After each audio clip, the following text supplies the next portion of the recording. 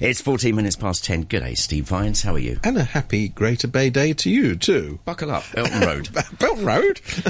Clunk, click, every trip. Clunk, click. Honestly, that Belton Road. God, dear. Right. But honestly, let's talk about the Greater Bay Area. But Now. if not, Go on then. if not, I've got to say something, and it pains me to do this. Mm-hmm.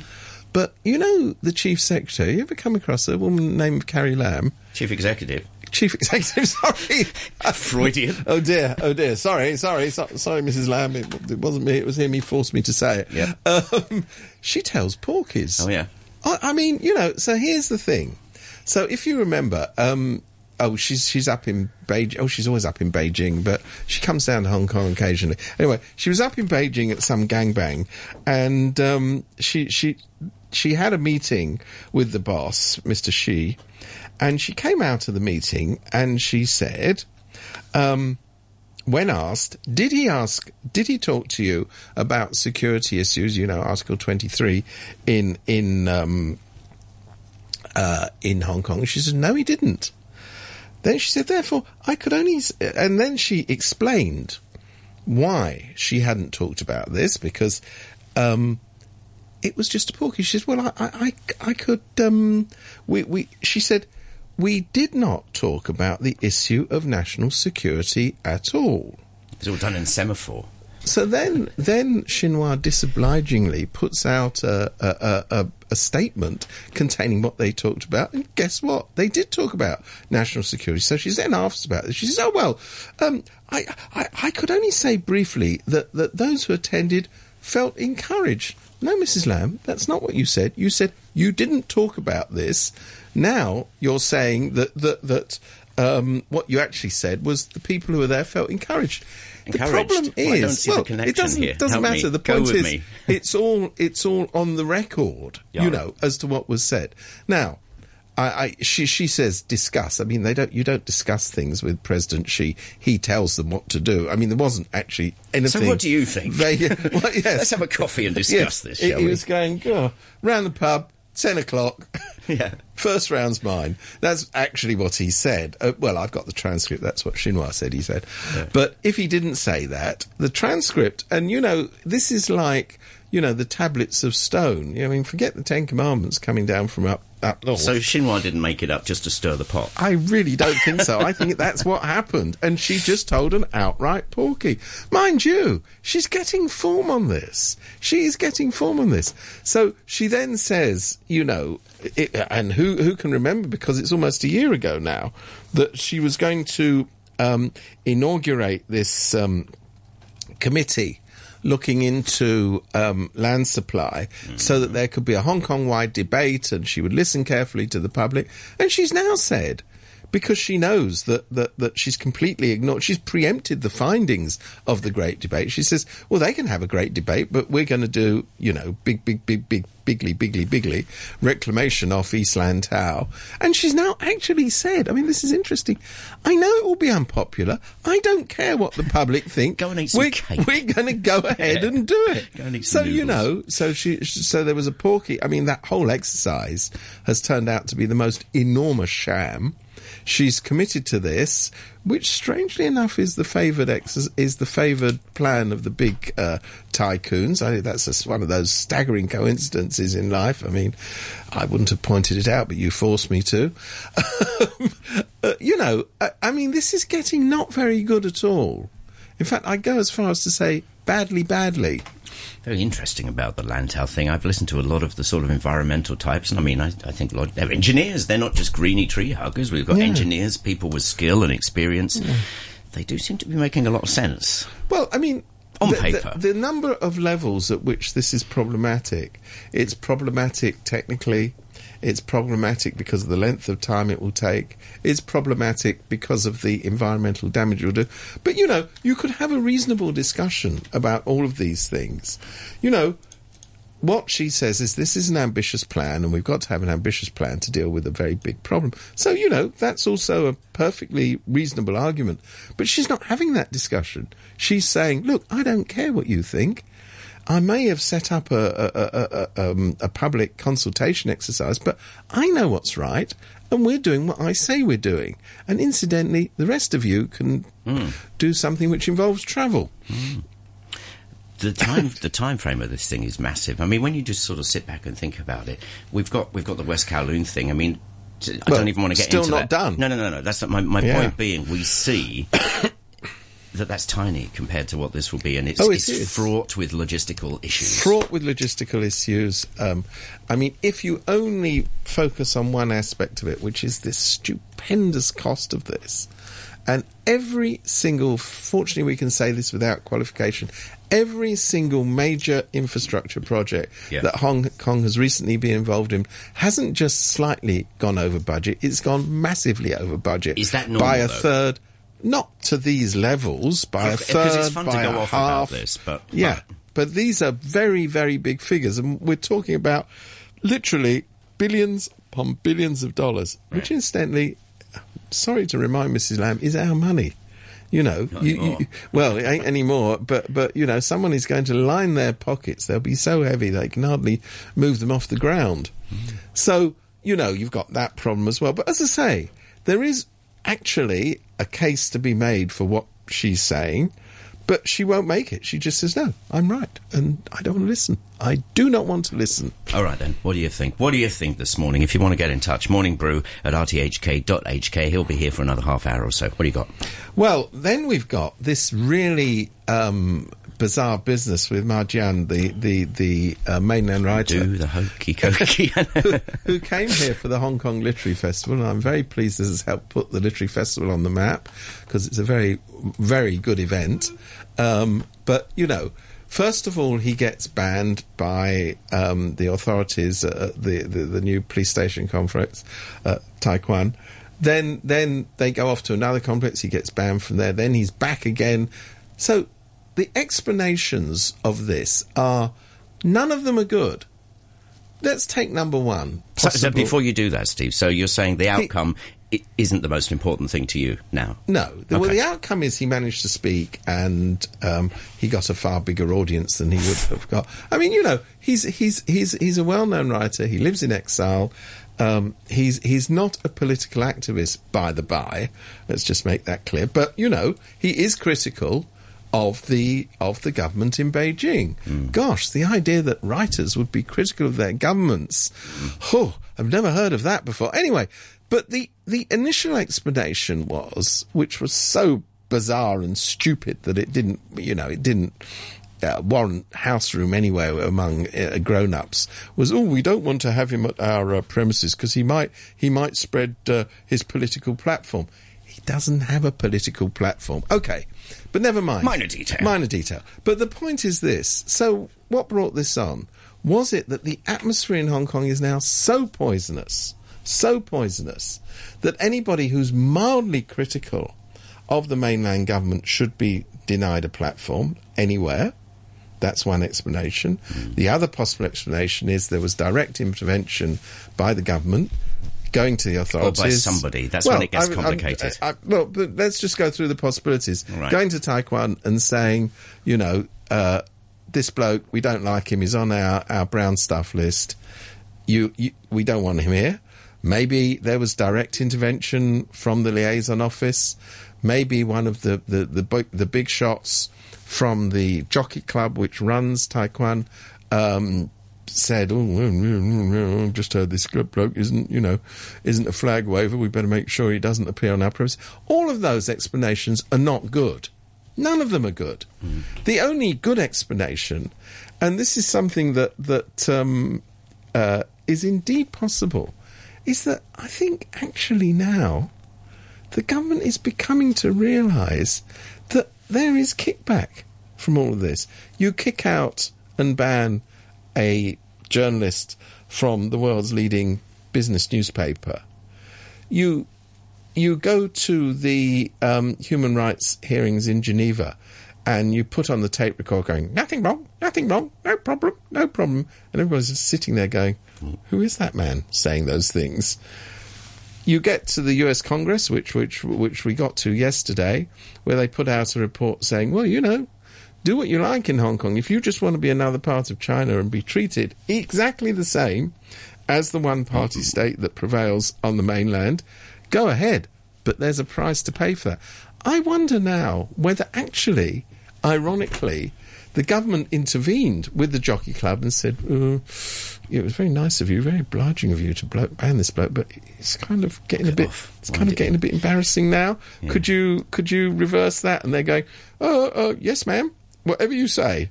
That congressional committee thing is interesting because it's all up there to read. But one of the things was be careful selling technology to Hong Kong. Yes. Well, be careful selling technology to Hong Kong. We saw that one of Li Ka-shing's biggest companies was banned from taking over a major utility in Australia because they're worried about the mainland influence in Australia. Yeah. They just look at it as a mainland company. They go, oh, you're based in Hong Kong. Sorry, exactly. What's your point? Do you know? I thought going back to. This is terrible. This is terrible. We must remember that Hong Kong had a role. It had a role vis-a-vis the rest of the world. It had a role vis-a-vis the mainland. And that role, day by day by day, is being diminished. That ain't good. Steve. Not me. And then he called you Steve James because you look so similar. He's taller than me, and you can always tell that on radio. Yeah. Go on then, what you got? Where were we? Oh, yes, we weren't. We were going to talk about, we had a little amiable chat while we were off air, about the wonders of Cathay Pacific, the world's airline. So, they're in Legco yesterday trying to explain themselves. What's very interesting is the people in the government who are responsible for data protection. Yeah.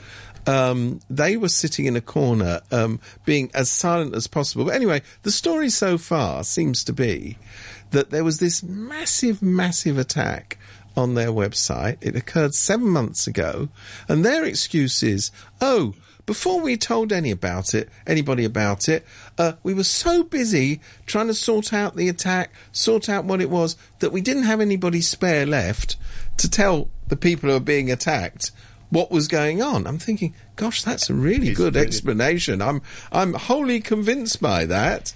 Golly. So you're a massive company and you've got nobody in that company who could take a day out to say, issue a press release saying, if you've got your data with Cathay Pacific, there may be a problem. No, nobody was available to do that because they were all busy. They're all apparently techies, including the top management. I suppose they were all sitting there in front of their screens going, I wonder how we sort this one out. Gosh, this is a bit difficult.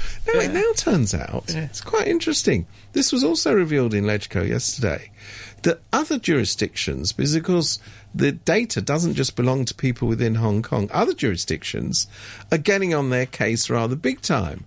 The Hong Kong government that has no data protection legislation worth zilch, despite the fact, incidentally, that Hong Kong was one of the first jurisdictions to get onto this and the need for this. Yeah. But as usual, they haven't updated it. Well, I don't know whether any listener knows this, including the listener, but apparently in the last decade or so, that interweb thing's got a bit more sophisticated. Who knew? I'm just curious. And you need new legislation to catch up with where we are today. Where we were 15 years ago is very charming and very wonderful. And, we're thinking Sinclair computers. Well, I exaggerate. I'm wondering what's been going on in this sort of DMZ we've had since that one splashed the news a few weeks ago, whatever it was. I'm just wondering if all these sort of gold members and stuff are getting messages from the Cathay Pacific's new headquarters in Kampala offering to do them a great deal on Viagra. Oh, you see, that's so wrong. It's Lagos. You're so wrong about that. I just wonder what's happened. I believe that must have happened. Well, not quite that. Yeah, I don't know. I mean, we don't actually know what the people who are attacking the website really want to get out of it, but it won't be anything good. I think we can be very, very sure about that. In fact, I'd actually put money on it. Yeah. So, I mean, the nature of why people spam stuff has really changed. I mean, I think the essence in history has been because we can. Because we can play with you. Actually, some of it, you're quite right, some of it isn't actually directly for a monetary gain. It's for malice. You know, well, that's the second thing, isn't it? Yeah. There's a lot of malice, you know, like that ghastly business in Australia with this woman putting needles in strawberries, allegedly putting needles in alleged strawberries. I ought to say. You have to say alleged. Yeah, you've got to say that because you know, caused alleged pain to the people that allegedly she'd not got on with the company she was working for as a packer. But you know, I mean, so there is an element of that. There's an element, of course, of extracting data for the purposes of monetary gain. And some of it is, you know, you get these kids who are far more technically savvy than I will ever be, and which isn't difficult, incidentally, but never mind. And they're sitting in front, they're sitting at home, and they go, do you know, I can disrupt a global communication system from my home. I tell you what, I'm going to do it. I think that's why it all started, computer hacking in the first place. But then you see those films from the 80s where these kids get into the CIA. Yes, that's totally... It was because they could. Because they could. So, I mean, there's a couple of things here. It will be very interesting to see, in the case of Cathay, what we saw at LegCo was how powerless, totally powerless the government is to do anything about it. You know, they're going, oh, we might find them a few $100s. That will shake up a multi-billion then dollar they go to company. Their bank account and they find out that it's nothing. Yeah. No, but they're sort of talking to, we might issue an order. Whereas, you know, in the other jurisdictions where grown-ups have been updating the laws, Cathay is now very vulnerable in, I think it's literally tens of jurisdictions, to heavy penalties and curbs on their activity.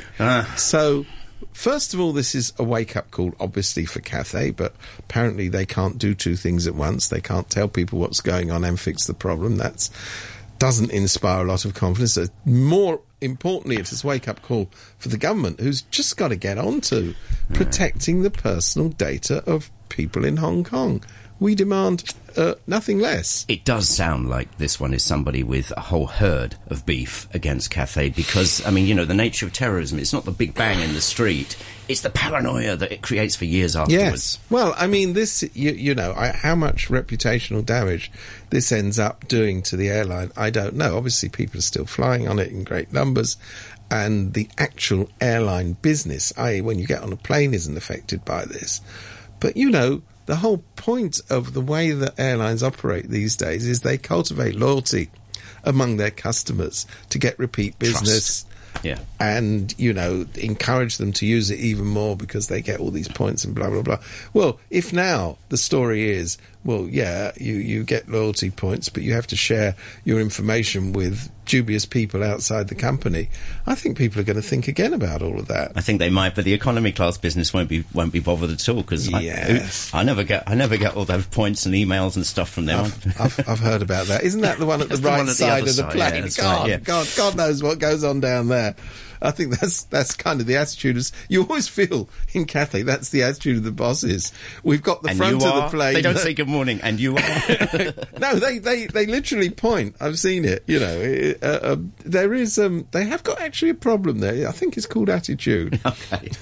But, you know, this whole business about Hong Kong regulation, and we've seen it again with this ghastly, it's a terrible case of this woman who goes for some lip suction and ends up collapsing and dying in one of these beauty clinics by a doctor who had previously been struck off the list.